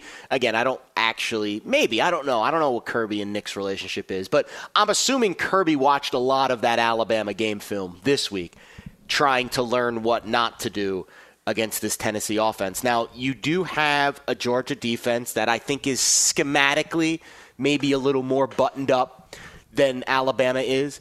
Now, explosive plays, havoc plays defensively, that's not Georgia's calling card. Georgia's sturdy up front. They don't blitz a ton. and they try to get pressure with their front four and let their secondary, which, by the way, is a very good secondary, including their safety, Christopher Smith, who's one of the best safeties in the country. And if you were going to ask me what's one position that I'd like to be very experienced in facing a Tennessee defense that likes to spread you out, and Hendon Hooker does all these it's the safety position. I mean, it's literally safety, safe. That's kind of the point of the position, right? So Georgia's, I think, pretty set there. We'll see what happens up front. We'll see if they can get pressure on Hooker. Again, I've been saying this all week. I've been beating this drum. It's not the Georgia defense that's going to win them this game. It's the Georgia offense. Stetson Bennett playing turnover free. We'll see if they can run the ball effectively. I think Kendall Milton is as healthy as he's been in the last few weeks. I like what I've seen analytically with this Georgia running game, averaging 1 more yard per carry over their last 3 games than they did in their first 5. So set the tempo, control the clock, run the football, and then Todd Monken come up with something, gimmicks, gadgets, and gizmos, try to get your guy Brock Bowers on the edge and McConkey. I mean, they've got some weapons. They've got some weapons on the outside. Georgia does. I know Tennessee's going to get all the attention offensively in this game, but I think Georgia's got some dudes that can stretch the field. So we'll see what that looks like on the other side for the Bulldogs. Well, I think what's so fascinating about football is that as the season goes along, sometimes your strengths are lessened or nullified in particular matchups. And if you look at Tennessee, they lead the nation in explosive plays. They have 36 plays longer than 30 yards. And so against this Georgia defense, I'm not expecting that to be nullified. They're going to probably have a couple of explosive plays today. But if they are relatively held in check with something that they excel in, are they still strong enough to beat Georgia? That's an interesting question. It's a little bit like the Kansas City Chiefs. Their calling card, especially last season with Tyreek Hill, the explosive plays. The season before that, before the too high shell defensive approach, right? Explosive plays. What are you when you don't have that in a particular matchup? And we're seeing the Chiefs are still really good, really good. With Tennessee, with the Vols today, they've been so explosive. If they don't have those chunk plays in this game, which is a legitimate question, what are they offensively? Do they still have enough to get over the hump and win this game? I think that's a really interesting question today. You know, I agree with you, but I will say a sneaky strength of Tennessee's team is that they rank second right now in rushing defense in the SEC and yards per play on the ground, which probably comes as a surprise to people who haven't really sat down and looked at the Volunteers defensively. But they're tied for the SEC lead in fewest rushing plays of 20 or more yards allowed, which has only been 3 on the season.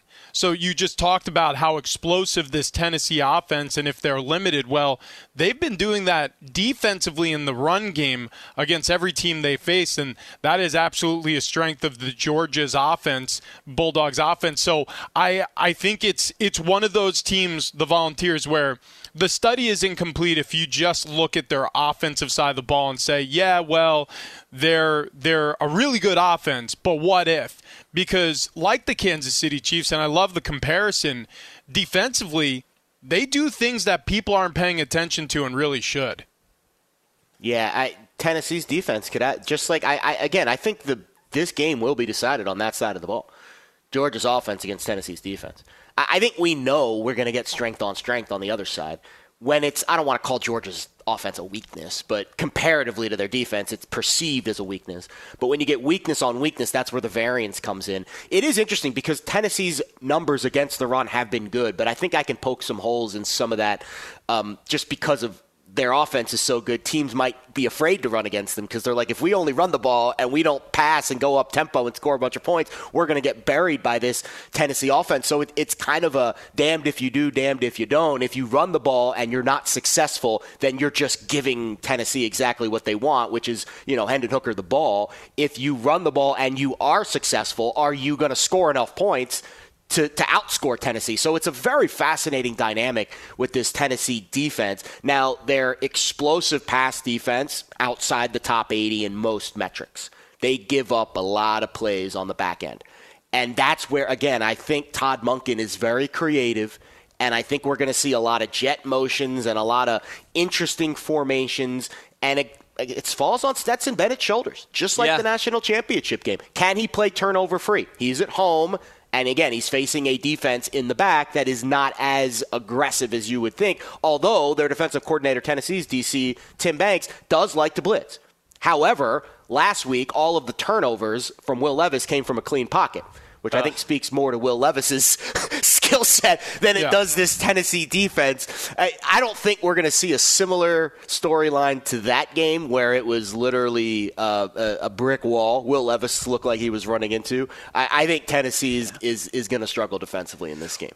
Well, I like that you mentioned the forgotten man. You know, you got to put the forgotten man, which is like Stetson Bennett, right?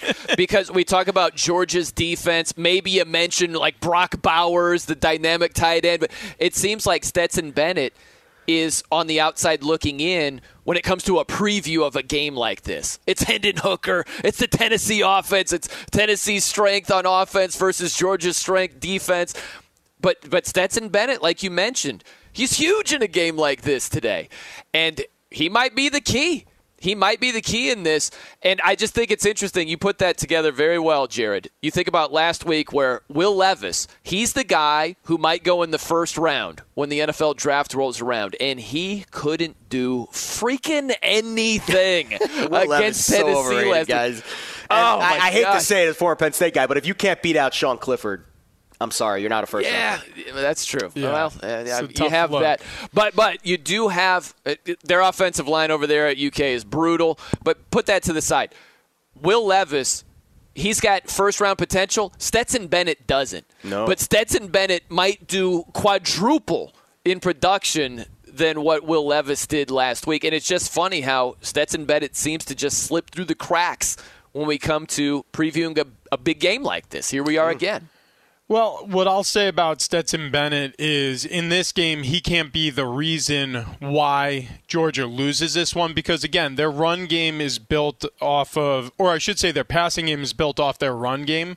So if they're doing a good job out of the backfield, establishing the line of scrimmage and getting some yards where they are in the run game, he can't have a 2-interception performance like he did against the Gators. He just can't. Because I think if you give this Volunteers offense who likes to go fast, who likes to get a ton of at-bats, so to speak, you're not going to have success. So that's the one thing that having not a weakness, because I don't want to say Stetson Bennett is the reason why the Bulldogs will lose this game, because I don't believe that's going to be the case. But if he becomes a liability throughout the course of this game, if he does throw one up to the Volunteers defense or a couple like we saw a game ago, that'll be a problem for the Dogs. Yeah, and listen, he had some of those, turnover issues against Bama. I mean, this is as big of a game, not as big, but in terms of what is to come, if you don't beat Tennessee this week, you don't get that shot against Alabama in the SEC championship game, about a month from today. So this game will have those vibes. I think Stetson is going to be fine. I fully believe that there might be a turnover in the mix, but I think he's going to make a lot of really, impressive plays today. And I like that he's the underrated of the two quarterbacks. I think that's where Stetson prefers it too. That's been his MO his entire career, even at Georgia. Even with Justin Fields, he might have not been the guy. There's been a lot of ups and downs with him throughout the course of his Georgia career. Receiver-wise, I don't think they're as explosive as Tennessee. But we'll see if A.D. Mitchell's high ankle sprain is healed today. And I mentioned McConkey and Bowers, who I think are as good as you're going to see on this Georgia offense weapons-wise, and Kendall Milton being healthy is going to be huge. I think Georgia's a top 5 recruiting class. I mean, they've got dudes too, and I know Tennessee gets a lot of attention on offense and very well deserving.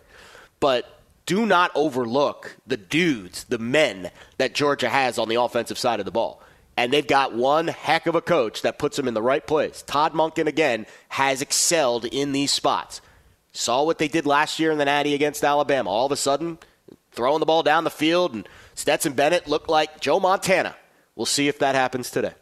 Hey, be sure to check out the new look and features in the BetMGM app. It's fast and easy access to the sports you love, whether it's live betting, the daily Lions boost, or the cash out feature. And new users can use the code COUNTDOWN for a special offer. That's code COUNTDOWN in the BetMGM app. We still have a lot to do here. We've got Rich Ohrnberger with us, Penn State All-American. Do you have any other skills here besides football there, Rich? You know, you're great at curling or tennis or anything like that? I like to cook. I'll make you some mean deviled eggs or a rack of ribs. I mean, yeah, I can get it. I could throw down in the kitchen. Love that. Like that. Eat this.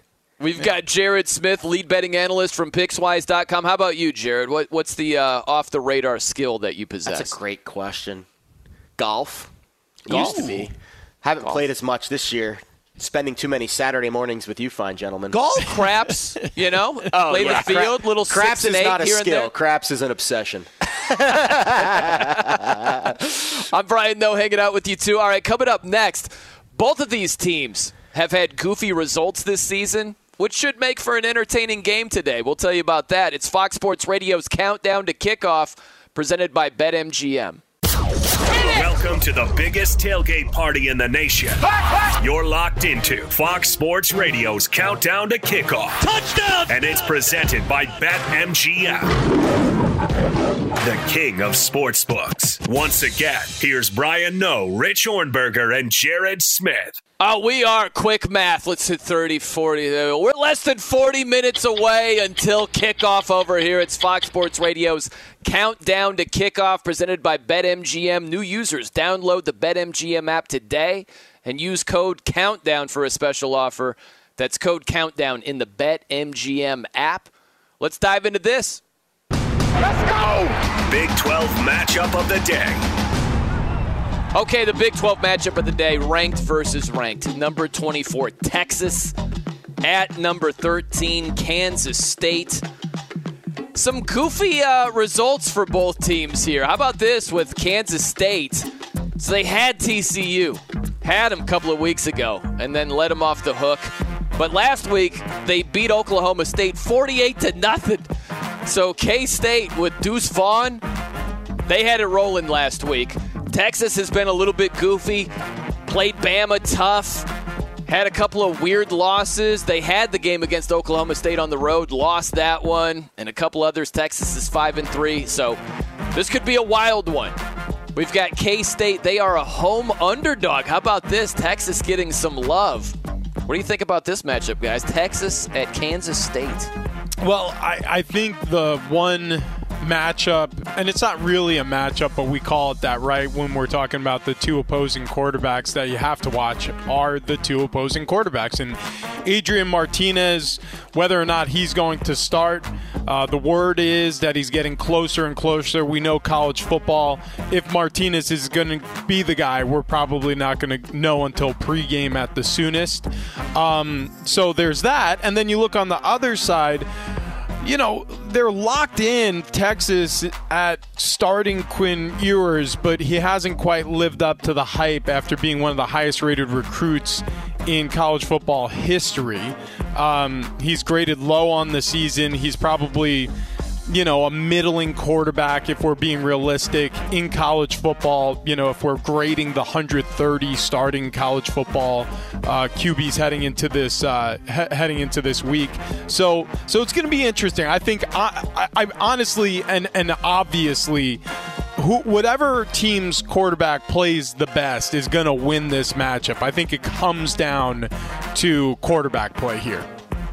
Yeah, fun game at the Bill Snyder Family Stadium tonight in the Little Apple. Night game in the Little Apple. But I think Kansas State's defense going to need a family of defenders to shut down Bijan Robinson. I don't know if you guys like a little Bijan sauce on your sandwich here, but delicious. This seems like it's going to be that kind of game. He's 80 yards short of 1,000, a dime piece. He continues to show people why I think he's the best running back in the country, and that's going to be the tone setter for Texas today. The quarterback situation for Kansas State is intriguing. I'll be honest, though, I don't think it really matters to me in terms of handicapping this game if it's Martinez or Howard. I think those two are comparable enough to where I feel really confident that Texas's defense, which, by the way, I know we love offense, and we talk a lot about offenses, and if it's not a Georgia-led defense, then maybe the defenses get kind of brushed under the rug. This Texas defense, with Pete Kwiatkowski, the DC, of course, comes over from Boise State and Washington under the Chris Peterson regime, the architect of those great defenses. He's got a few more chess pieces on the board at Texas than he did at Washington and Boise State, and we're starting to see that defense now in year 2 really come to fruition and really become one of the more formidable units in the country. And of course, this year, the added wrinkle is Gary Patterson, the great TCU coach who's known for his defensive schemes, comes in as the special assistant. Lord knows how much money he's getting to maybe work 1 or 2 days a week. But Steve Sarkisian now has 2 really experienced defensive coaches, so he could just worry about the offense. And, oh, by the way, Texas off the bye. Maybe we'll see some wrinkles this week with Quinn Ewers and that offense with an extra week to prepare. So I love this spot for Texas. I think the line movement now to 3 is telling us Texas is the sharp side. Our friend Seamus McGee confirmed that for us in our last hour. So this seems like one of those spots for Texas where we're kind of buying low as a slight home or slight road favorite, even though my numbers, if Martinez plays, say Kansas State maybe deserves to be a favorite based on what they've done this year. I love that running back matchup. Deuce Vaughn, Bijan Robinson. Yeah. That's fantastic. They both get it done in very different ways. You know, Deuce Vaughn is a much smaller guy, obviously, than Bijan, but very, very effective. So that'll be fun to watch as well. I like this quote from Steve Sarkisian, the Texas head coach. He said this week, "I think we've got a team that's committed for the final month of the season." It's like, I would hope so, Coach. Why? 5-3, you better hit some. You better be committed, or else you're going to be, quickly on the what's the Alamo Bowl circuit coming up in a few weeks. Oh man, I would hope that's a given right there. We'll go quickly here. We'll stick with the Big 12. I like this matchup as well. Texas Tech at number 7, TCU. TCU, a lot of offense. Average about 518 yards per game. And how about this? TCU against the spread, they've been very good. Third best cover percentage in FBS. They are 6-1-1 against the number this year. They're going up against Texas Tech. Texas Tech is 4-4. Kind of a hard team to figure out, at least results-wise this year. Little Jekyll and Hyde.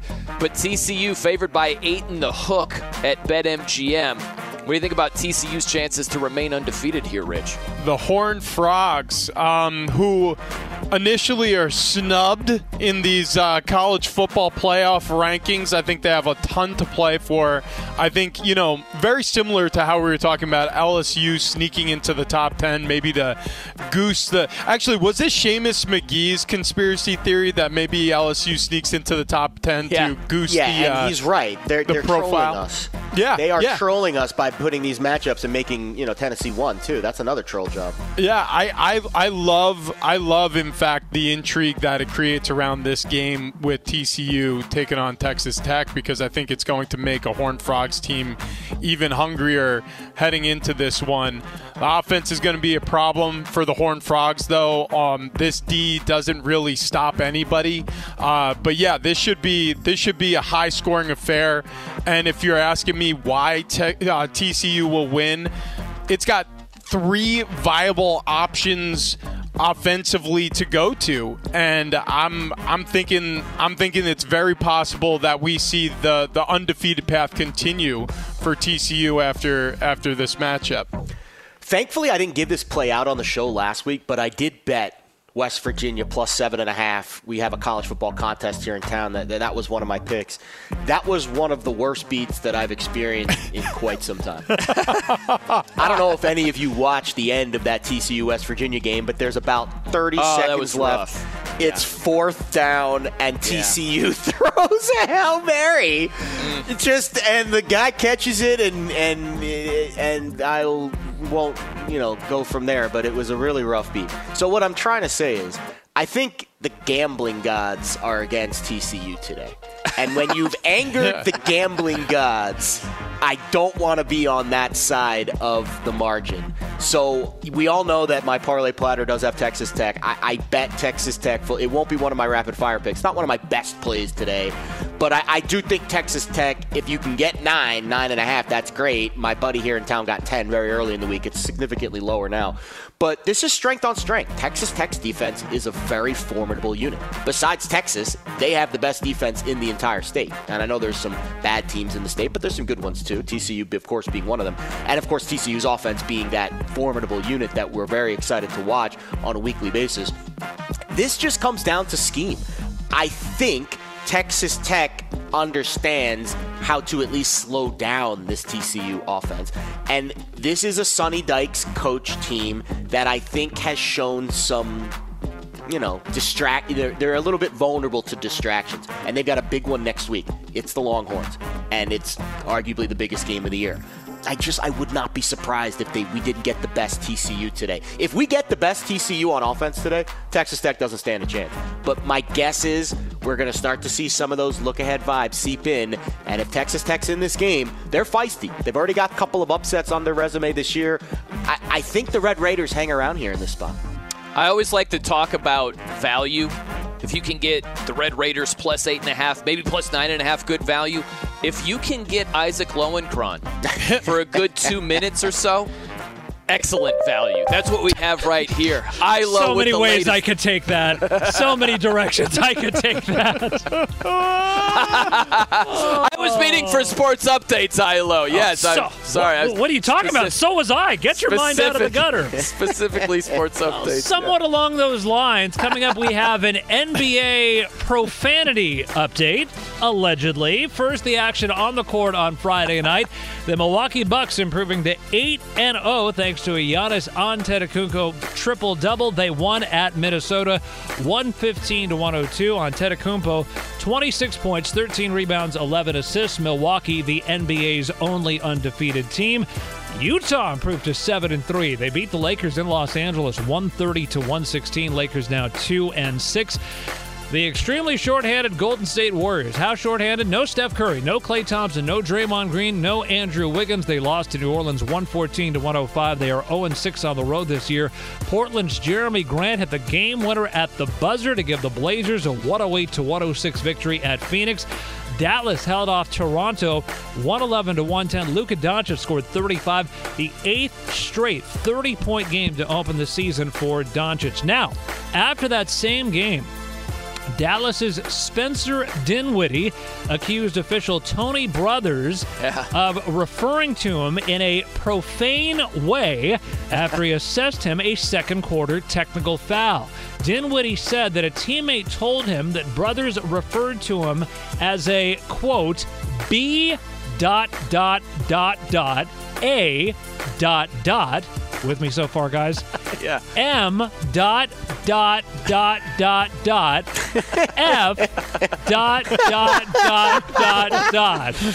Unquote. Can I buy a vowel, Isaac? I don't get it.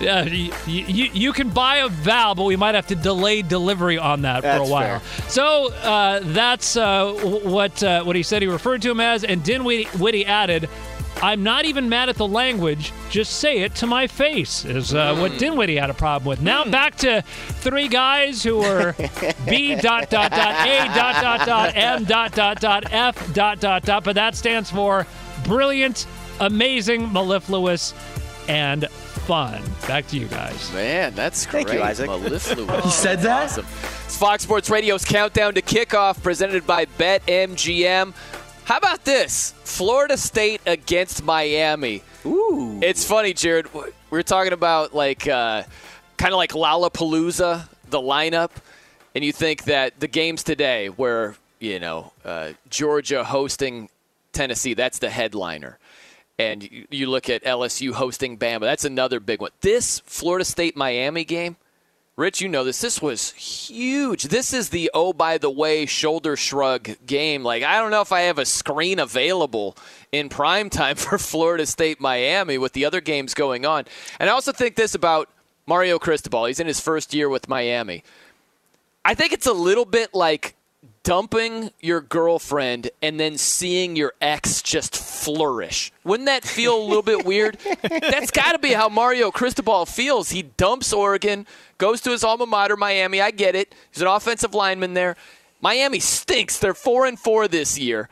And Oregon's a top 10 team. That's got to be a little bit weird for Mario Cristobal. Yeah, no question about it. In terms of Miami, I think overall so far this season, defensively, they've done a nice job stopping the run. But you could make the argument also that the Hurricanes haven't really faced a running attack anywhere near what they're going to see today at Florida State. And it is an oh-by-the-way game because very similar to a Michigan MSU game that resulted in a fight in the tunnel, this is a bitter rivalry between these two programs. So an exciting game. I think it's really going to come down to Miami's defense being able to slow down the run game of Florida State. But yeah, in a kind of action-packed college football weekend, this one gets sort of tossed on the side burner, and this could end up being one of the best watches of the weekend. I love this game. So fun fact, I was born in New York City. When I was 5, I moved down to South Florida, and I grew up in this part of the country. I have a lot of close family friends that went to Florida State, went to Miami. My mom went to Florida. So this rivalry does kind of hold, tug on my heartstrings a little bit. And it's an angry rivalry. Oh, yeah. There's a lot of pride. First of all, the recruiting trail in South Florida and, all over the state is so competitive. These kids have all played against each other way before they've gotten to this point in their career. So there's some starch to this rivalry even before these kids step on a collegiate field. But when we look at these two teams, I'll be honest, Miami is in bad shape. And I was never a big Cristobal guy at Oregon. I think he was holding that program back for years. And he gets to Miami, and the first thing he does is he hires Josh Gaddis, who is just a disaster at offensive coordinator. We know him very well from our Penn State days, Rich. Oh, yeah. And the funny thing about Josh, last week he went, and it's a subtle coaching move, but it's something that, one of the podcasts I listened to pointed out this week, and I didn't notice it until they did, and then I kind of looked into it. So Josh, the offensive coordinator, went from the booth to then the field. And it just did not help Miami at all. And when you make a move like that, it kind of shows a little desperation because you're used to your routine. You're in the booth, you're calling your plays, you got your guys next to you, and then all of a sudden you switch that up and you go down to the field, and Miami scored 14 points in 4 overtimes. They were very fortunate to win that game against Virginia. So I don't know what we're going to see Miami-wise on offense. Now, Florida State on offense. Guys, Jordan Travis is having a heck of a year. And this Florida State wide receiver group is a top 5 group. Very underrated wide receiver room, very underrated Florida State offense. The question is, can Jordan Travis stay upright? Florida State's offensive line has struggled. They've been banged up this season. And the one thing Miami's defense does well, top 20 in sack rate. They get after the quarterback. So that's kind of the game within the game here. If Florida State's offensive line holds up and Jordan Travis has time to push the ball down the field to this great wide receiver group, it could be a very long day for a Miami team that has not covered against an FBS opponent all season. And their wins, Bethune-Cookman, Southern Miss, Virginia Tech, UVA. Yikes. Not a great year for this Hurricanes team. That is rough. We got a little bit of time. Let's dive into this. Here we go! Not live yet, live betting. Ready, go! Okay, we're looking for, when these games do kick off, in-game opportunities. So anything you have circled here, Jared, any game that you think, hey, if things break a certain way, might be able to take advantage of it betting-wise. Can I be honest? And this is the first time we've had this. We have college football happening right now. Oh, yeah. Isn't the Army game live betting happening right now, Army and Air Force. So I'll give you this, because I can't give it to you as our play of the day because the game already started. If this game starts a little sluggish, I would jump on the over, because I do think we are going to see points. Air Force's offense is kind of like Novocaine, and Army's defense has been susceptible to the run. So I've got my eye on it right now. It's only a couple plays in, so not really anything to go off of yet. But let's say a couple of punts early, first quarter, it's 3-0, and the total goes from 40 all the way down to 33. I would absolutely consider betting the over here in this spot. Mine is, it's not going to be a part of my rapid fire any of my 3, and so I've been sort of pounding this when we talk about other plays that I would be willing to make. Alabama at LSU, this line stinks to me. The fact that Alabama is favored by almost 2 touchdowns at 13 and a hook right now, I think it's going to be a close game. So if somehow they have a fast start in the first quarter and that line moves, you could gobble up some points on the LSU side, improve your odds of getting the win. Yeah, just something about this reads close game or potentially upset. Yeah, that's where I'm at. I like what you're thinking there, Rich. I like that you're thinking about getting even more points for a big underdog. Yeah, sometimes that's very profitable. How about this one? A little random. I'll take you to the Pac-12. Oregon is favored by over 30 points against Colorado. Oregon should be up by a lot in the fourth quarter, and they're going to poll everybody who's anybody. And you might be able to get some value on Colorado because, again, this is a pride thing. You know, Colorado might have some of their guys still in the game as Oregon puts their total fits, Oregon up by 40. You might, believe it or not, get a little bit of value on the Buffs plus whatever the number is at that point. So I would keep your eye on that game in the fourth quarter. Maybe look to Colorado. That'd be kind of crazy, but I think it could cash. Could. You're going to love my rapid fire segment. Oh, really? I can't wait. I can't wait for that. Beautiful. I'm looking forward to it. Nudge. Yeah. Can't wait. I got to know which one you're going with. Is it Colorado or Oregon? We'll find out very soon. We've got Jared Smith from PicksWise.com. He's their lead betting analyst. Rich Ohrnberger, Master Chef, Penn State All-American. I'm Brian Noe. By the way, I have singed. This is my calling card now, Rich. When I lived in Portland, it's a little cool over there in certain months. And so I would start to grill a steak on the back porch, and I'm like, I'm not sitting out here babysitting it the whole time. I would forget about it. I've singed so many steaks. It's terrible. It's terrible. Not good. Yeah, I'm going to have to smoke you guys a rack of ribs here one of these days. Please do. I'm coming to San Diego after football season. There you go. Yeah, make it a trip, man. Yeah, it's on the list. Awesome. It's on the list. Love it. Okay, so Rich Ohrnberger, Jared Smith, I'm Brian Noe. Coming up next, it is the moment of truth. Rapid fire. We'll all have 3 picks against the spread. Also, Jared's play of the day. Looking forward to that. It is Fox Sports Radio's Countdown to Kickoff, presented by BetMGM.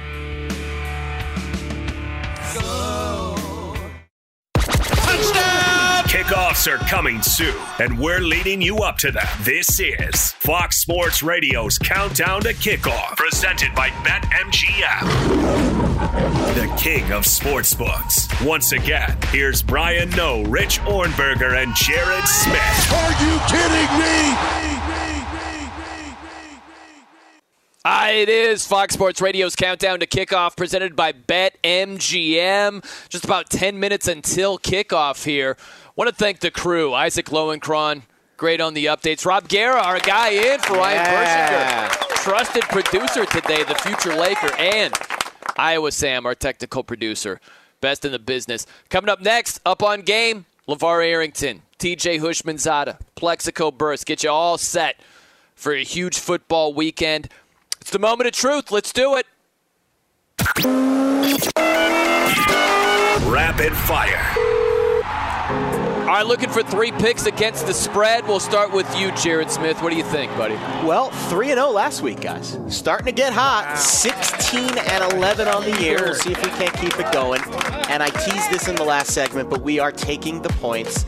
All of those points, all 31.5 of them, with Colorado today. Be careful with Road Bo Nix.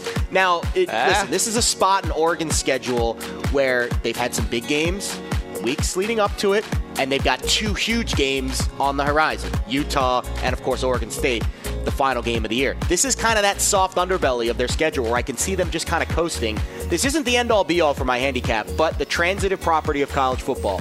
Colorado beats Cal by 7 a few weeks ago at home. Last week, Oregon only just squeaked by Cal by 18. I think 31.5. Again, my number has this around 26. I will take the points with the Buffs. Texas, horns up, baby. We talked about this game. I love Texas's defense. I love Steve Sarkisian off the bye, and I think they control Deuce Vaughn. I really don't care who plays quarterback for Kansas State today. I think Texas gets the win, and it's a pros versus Joes game. I want to be on the side of the pros. I am laying it with Georgia. I got 8. I would lay it up to 10. Maybe 9 is probably where I would feel safest. But I just think Georgia's offense is going to control the tempo in this game and really push Tennessee's tempo. So we'll take Georgia -8. Wow. For the first time, we go head-to-head, Jared. Oh, boy. And I'll give you my overall record first, 11-15, so not as good as yours. 1-2 last week, also not as good as the heater you went on. But, yeah, Tennessee getting spotted 8.5 on the road at Georgia. This feels like it's going to be a close game, and because if it's going to be a close game, I actually love the 8.5 the Volunteers are getting. But beyond that, if it's a close game, it means, in my opinion, that a lot of points need to be scored, which is why I'm saying this game goes over 65 and a hook. Also, the Gators are 1-4 in conference play. That record's a little misleading. 3 of the 4 teams Florida's lost to rank in the top 15. The program has a win over a top 10 team in Utah. I like the Gators outright, so I love the 3.5 they're getting at home. Man, we have no hurry-up offense with you guys. So wordy over here. I am going Kansas -1 today. I'm going Tennessee. Give me the 8.5. Hendon Hooker doesn't turn the ball over. Give me the under in Oregon, Colorado. It stinks to the high heavens. I think it goes under. All right. Give me your play of the day. We don't have time for a stager here, Jared. Texas. I was going to give the over in this Air Force Army game, but it already started. We'll go with Texas. Horns up, baby. There it is. All right. No time for words. Enjoy the ball.